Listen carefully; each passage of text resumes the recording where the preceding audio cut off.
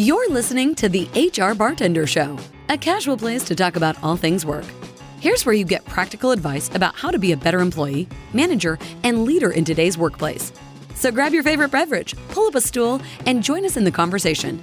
The bar is always open. Now, here's your host, Charlene Lauby. Hi, everyone. Thanks for being here. I'm your host, Charlene Lauby, author of the blog HR Bartender. Before we get started today, I want to take a moment to thank our founding sponsor, Ultimate Kronos Group, also known as UKG. To be a powerfully productive business, you need powerfully happy people. Two leaders in workforce management and HR have joined forces to become UKG, Ultimate Kronos Group. With comprehensive HR solutions, they'll help you create more meaningful connections within your workforce that will make your people smile. UKG, our purpose is people. Welcome back. In this first season of the HR Bartender Show, we're talking about the future of work. And with me today is Chris Mullen to talk about technology and the future. Chris is the Executive Director of the Workforce Institute and Strategic Advisor at Ultimate Kronos Group, also known as UKG. Chris assists clients with their human resources strategies, and prior to joining UKG, he was the Director of Human Resources at the University of Colorado in Boulder.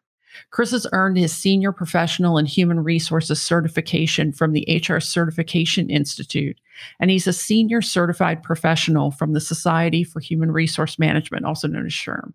He has a PhD in higher education and leadership with research on how mobile technology impacts work-life negotiation. Chris, thanks so much for being here today. It's been a while since you and I saw each other. I think it might have been last year, maybe in Vegas. Yes, I'm so excited to be on with you, see somebody, chat with a friend. But yes, wish we could be in person for sure. Oh my goodness. Tell me how you are. Tell me how your family is. How are you managing the new normal? Well, I think to that point, I think a lot of us are missing the relationships that we had with friends from around the country or the world. I mean, we can still get together on video or phone, but it's still not the same as being in the room with someone. I'm doing well. I'm blessed to still have work and a job. I'm blessed to have my health. My family is as well. But it is definitely the new normal has continued to shift on me and the family. Even what was the new normal in April is not the new normal now. You and I had chatted briefly before this, but all my kids were sent home in March and April to do remote learning, and it didn't go well. I have 4 children, and at that time it was one in every school: high school, middle school, elementary, and preschool. A preschooler, it's hard because she's 4. How is she supposed to operate a computer, right? My elementary school, she had an iPad to work off of, and it was very difficult to do her schoolwork. The older 2, they're a little bit more self-sufficient, but it wasn't the same for them from the social aspect. And even now that school's back in session over the summer, they're all home. So even though I work remotely and have for the last 2 years, it is still so different for me because I'm trying to help educate the kiddos in the house. And my poor wife, who she used to have at least a few hours a day by herself to do her own work, now has everybody home. And so we've been together for so long. I think everyone's like, okay, where do I get my own space in the house? What are we doing outside of the family? And we really can't. And we have talked about even the world is changing. For me, there's a raging wildfire as we're recording this, 7 miles from the house in Colorado. These types of things, and there's fires everywhere in the US at the moment, but everything is just changing. It's just so different. I was given a presentation last week, and the sky was orange, and the ash is raining down. And thank God for the first responders in our hospitals and the first responders on the front lines of the fire. It is not an easy time for them either, or us. Definitely everything that's going on in the world is challenging us. And there was one thing that you were talking about that had to do with technology. So while on one hand, technology is this thing that's sort of helping us a little bit right now when we all can't be together. One of the things that I heard from companies when people were first starting to shut down and reduce hours and send employees home was organizations that thought they were very technology rich. They thought that they had a lot of technology, and realized we're not as far along as we thought we were where technology was concerned. They thought that they had all the pieces in place. And when everybody started going home and trying to be productive, there were some challenges along the way. And I was wondering if you had heard the same thing. Was that just something that I heard? Or what are companies doing right now with regard to technology? Yeah, no, I think you're spot on. I was seeing this prior to COVID. I go out and I present at HR conferences and leadership conferences. And what I was hearing, what I was noticing from the participants was when I was talking about at that time the future of work, where the futurists thought we should be or where we currently were. And I would put up a maturation curve. Everyone in the room where these futurists thought we were, these thought leaders say we are now, they were like, I'm not there. And I felt the same way as an HR practitioner years ago, is I still feel like we're in the automation phase. Even before COVID, we were in, how do we automate our manual process? How do we gain more efficiencies? How do we create that margin to be more strategic? And I felt, so I had seen that firsthand. And then when COVID hit, that just kind of ratcheted it all up and everyone needed to get as on board as they possibly could. Because you have whole industries. I mean, I used to be in the public sector at universities. Most of them have desktops. They don't have laptops. So even if you wanted to send the folks home, they're not taking their towers and their monitors with them. I'm lucky in some companies, at least they started to give everyone laptops prior so they could actually physically go remotely. But even that changes from a technology standpoint. They may have the hardware, which is, for instance, this is my life right now. It's difficult for me to do a webinar. First of all, technology wise, I'm tired of the webinars. I'm tired of the cameras, right? Just right here. I yearn for in person and standing and presenting. You're recognizing, do I have the bandwidth in my house? And I just told everyone how many people are in my house. I don't have the bandwidth. I have to actually go to my kids and say, you need to shut off all your video, tell your teachers your dad's got to give a presentation, and that's why you're not on, because otherwise it starts to the video starts to drag and it doesn't work when you're presenting around the country or around the world. So I agree with you in that companies were, because of the pandemic, are being made to get on board with the technology. While they may have thought that they were there, no one was ready for this. And I think that the piece to add to that is it's not like on December 31st, this is going to be over. A lot of organizations are thinking ahead and saying, we believe that employees are going to work from home or work remotely in some way or only come into the office 1 or 2 days a week for the majority of next year. I would concur with that as well, because even if we could bring everyone back to the office, which is a huge if, I don't know that employees are going to feel comfortable to come back to the office full time. I think we have to be intentional as a company, whatever company you work for, you have to be intentional about bringing folks back. What's their comfort level? We don't know behind the employee what's happening at home. Maybe they have someone who is at higher risk. And so they don't feel as comfortable coming into the office and interacting with folks. Maybe they've gotten used to working from home and are way more productive. I also see the opposite, that people aren't as productive as home. I know many people who yearn to go back to the office to have these types of interactions because that's their creative space with their colleagues. They yearn for a lot of, like you said, my research is on work-life negotiation. Like they yearn for the hard boundary of home and work because at home they're not getting it. And technology can help us and help support each of these ways to go about it from a company standpoint. I firmly believe it's not going to be the same next year. We're not getting back to the old normal. It may be an iteration of what we're doing now. From a technology standpoint, I think I always thought this, but I think of it more now that we're almost like an app on our phones, constantly being updated. And there's a constant iteration. So what's the next update? How do we get closer to being where we want to be, but we're not going to be everyone in the office full time next year? I don't think so. I want to take your update comment one step further. If an organization right now is recognizing, hey, we need to step up our technology game, where should they start? How do I figure that out?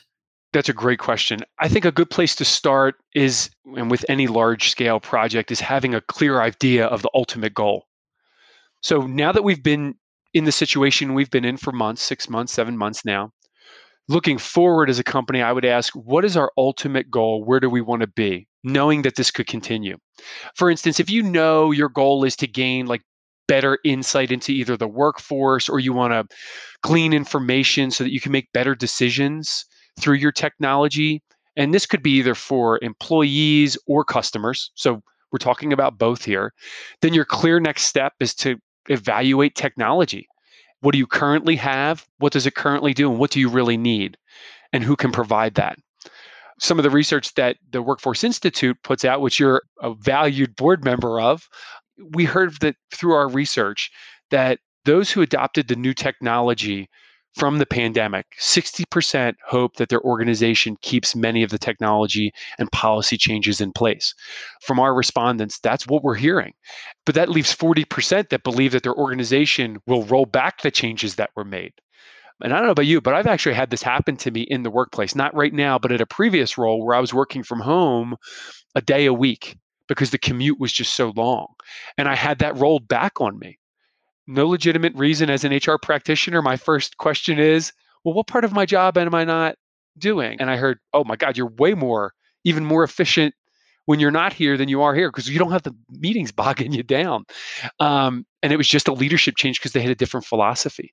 And so I do think employees are worried that this could be rolled back. So companies need to think about that with their technology. How do they continue to support that remote, I think it's more about flexibility, the flexibility of it. So my advice to leaders is to not mistake the change that they made for COVID as like real digital transformation. We were really trying to put a Band-Aid on what was happening. And that's no one's fault. No one saw this coming. But with that, we must embrace the technology that have been adopted to remedy like the many challenges that the pandemic brought on, that they weren't chosen in haste. We still chose them for a reason, and we should figure out what those reasons were and enhance or magnify them. So we have to look at the totality of the organization, the technology usage, and then what's the path forward really from a company standpoint. That's your step by step approach to this. As you're talking about the totality of the organization, one of the things that always comes into play is money. Mm-hmm.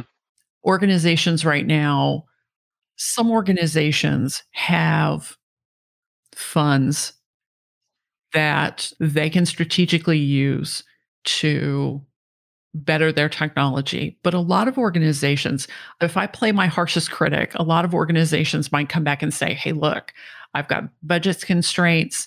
I'm trying to keep payroll. Based on your research, the Workforce Institute does research. UKG is famous for doing a lot of research.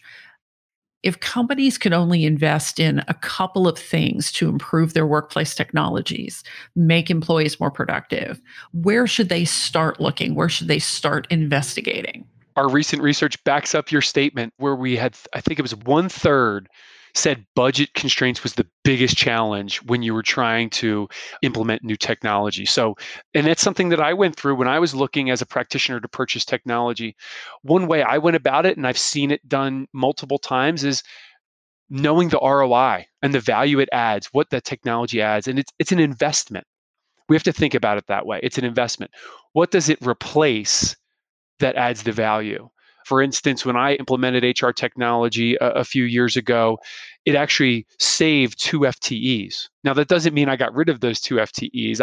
I wanted to repurpose the people and free them up. So I did that, but there's certainly ways you can look at the ROI. So I would suggest choosing the workplace technology that will assist and empower your employees the most. What is the biggest bang for your buck, if you will? When you're looking at that, in conjunction with the budget constraints, are there administrative tasks that can be automated that maybe bog your managers down or your employees down? It's easy for me to say scheduling and attendance. That's one of the biggest ROI where you can gain your biggest bang for your buck. We've seen with the pandemic a lot more self-service technology being put in place where companies that I would say pre-pandemic, they didn't give their employees that type of self-service, but now they are. And that has saved them some administrative and has saved them some budget and money. So I think that has been shifting in the workplace as well. And their personal life it gets communicated to managers to propose a best fit schedule. Maybe we can do something around scheduling too and preferences, because we know that there's a lot of companies and businesses that aren't operating at 100%. A/B shifting, they're doing different things, and maybe technology can help there as well. Because it can be, I can't imagine what a workload would look like for a manager trying to schedule during the pandemic if you're trying to do it manually. Oh, yeah. I can't even imagine what that would be like. What was interesting is you were talking about how technology can save headcount.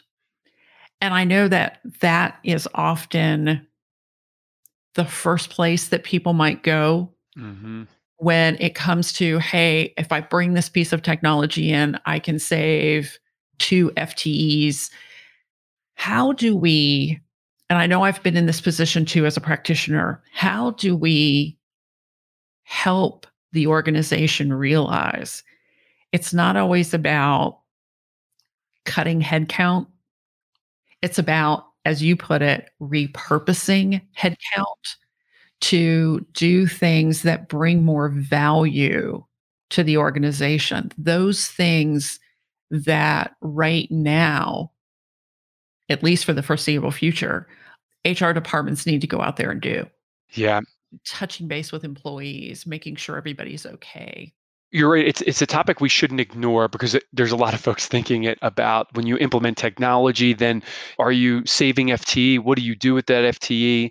There is some improvements that can be made in many organizations when you free up an FTE. And I'm not talking like you're freeing up a full person, but maybe you freed up 40% of an HR person's workload through automating administrative tasks. And that's exactly what we did. I started to push people out to the employees to go, what are we doing well? What aren't we doing well? Where should we be?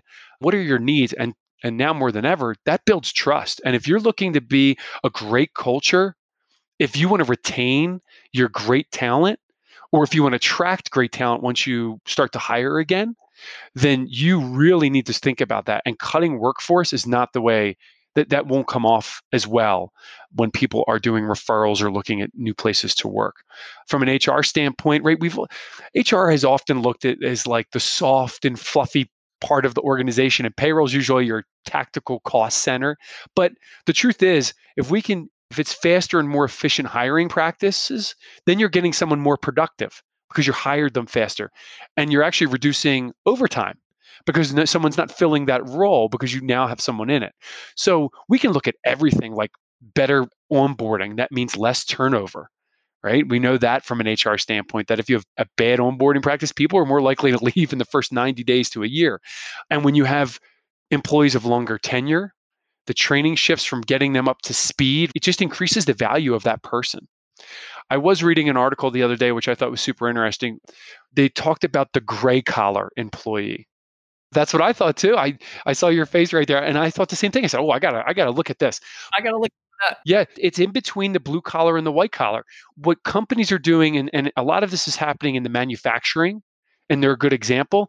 They have, because they automated so much, they put some people out of work, right? Because they automated whatever process they were doing. But now they have so much machinery. If it breaks or goes down, they lose thousands upon thousands of dollars every minute that machine is not producing. So the gray collar is they've taken some of the blue collar employees who may have been displaced because of the machinery. They've sent them to technical school. And we're not talking a 4-year degree or a 2-year degree. Sometimes it's a year process. They spend some of their week learning about the machinery, how to maintain it, how to fix it. And then they spend the other part of their week on the floor maintaining and fixing it. So by maintaining the machinery and it doesn't go down, they are actually saving thousands of dollars for their companies every time. They're also, the other piece that was made is they're actually getting paid more than their blue collar counterparts. There was a whole nother piece of the story about college being overly expensive and you may not be making as much money coming out with a 4-year degree, but these folks were making quite a bit more money within the first like 3 to 5 years out of this is more of an apprenticeship program. So super interesting. But I think that's a kind of example of how do we move people if we automate their job, how do we move them to something else? Because especially if they're a really great worker. You don't want to lose them. Well, speaking of not losing people, here's my last question for you.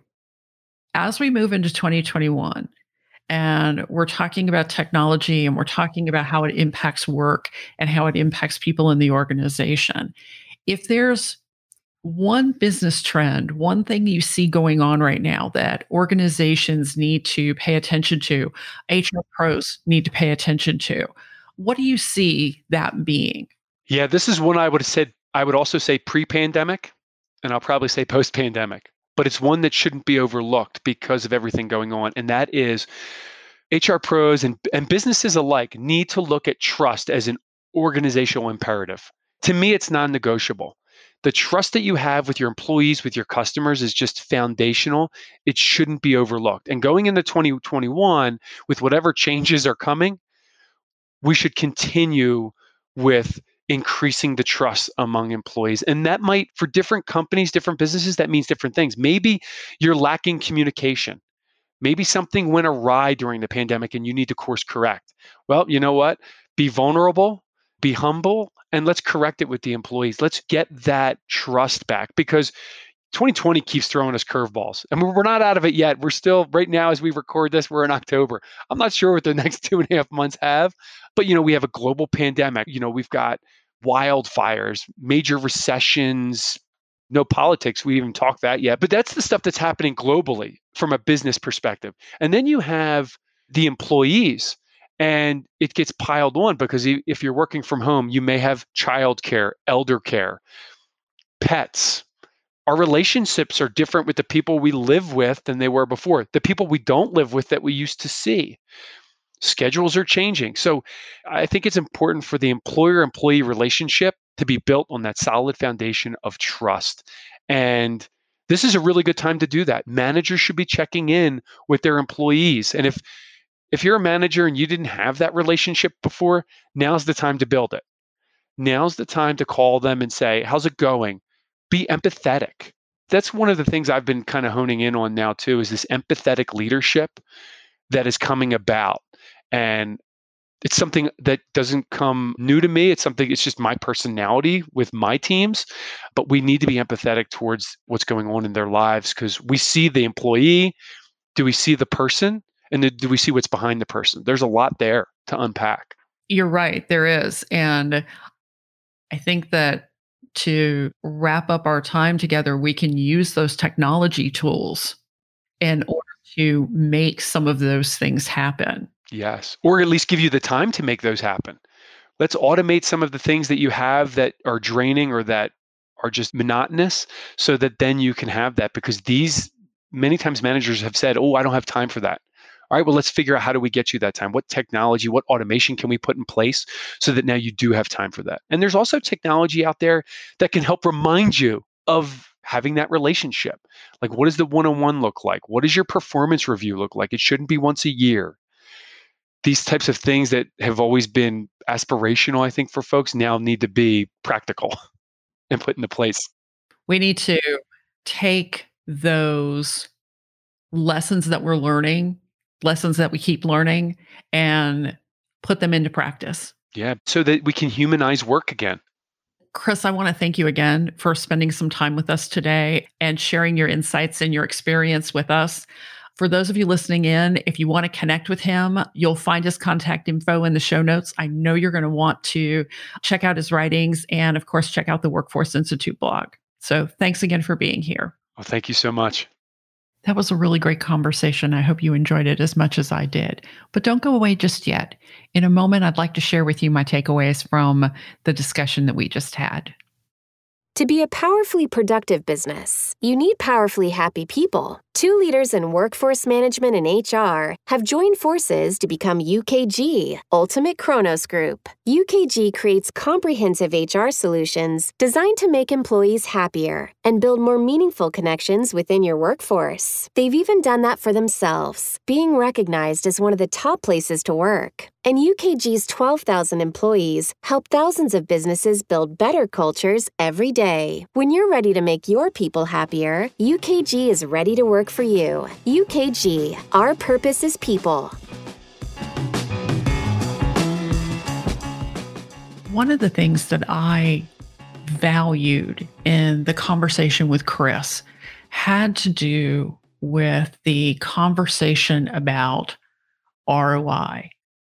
And I think that Chris did a really good job of reminding us that ROI has a couple of different forms. First of all, it's the hard numbers, it's the dollars and cents.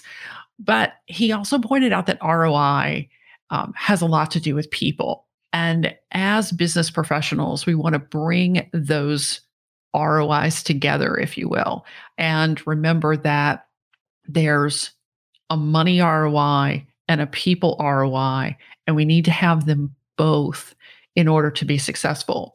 And we can use technology as an opportunity to get both the money ROI and the people ROI in our businesses. So I hope that you enjoyed Chris's conversation with me as much as I did.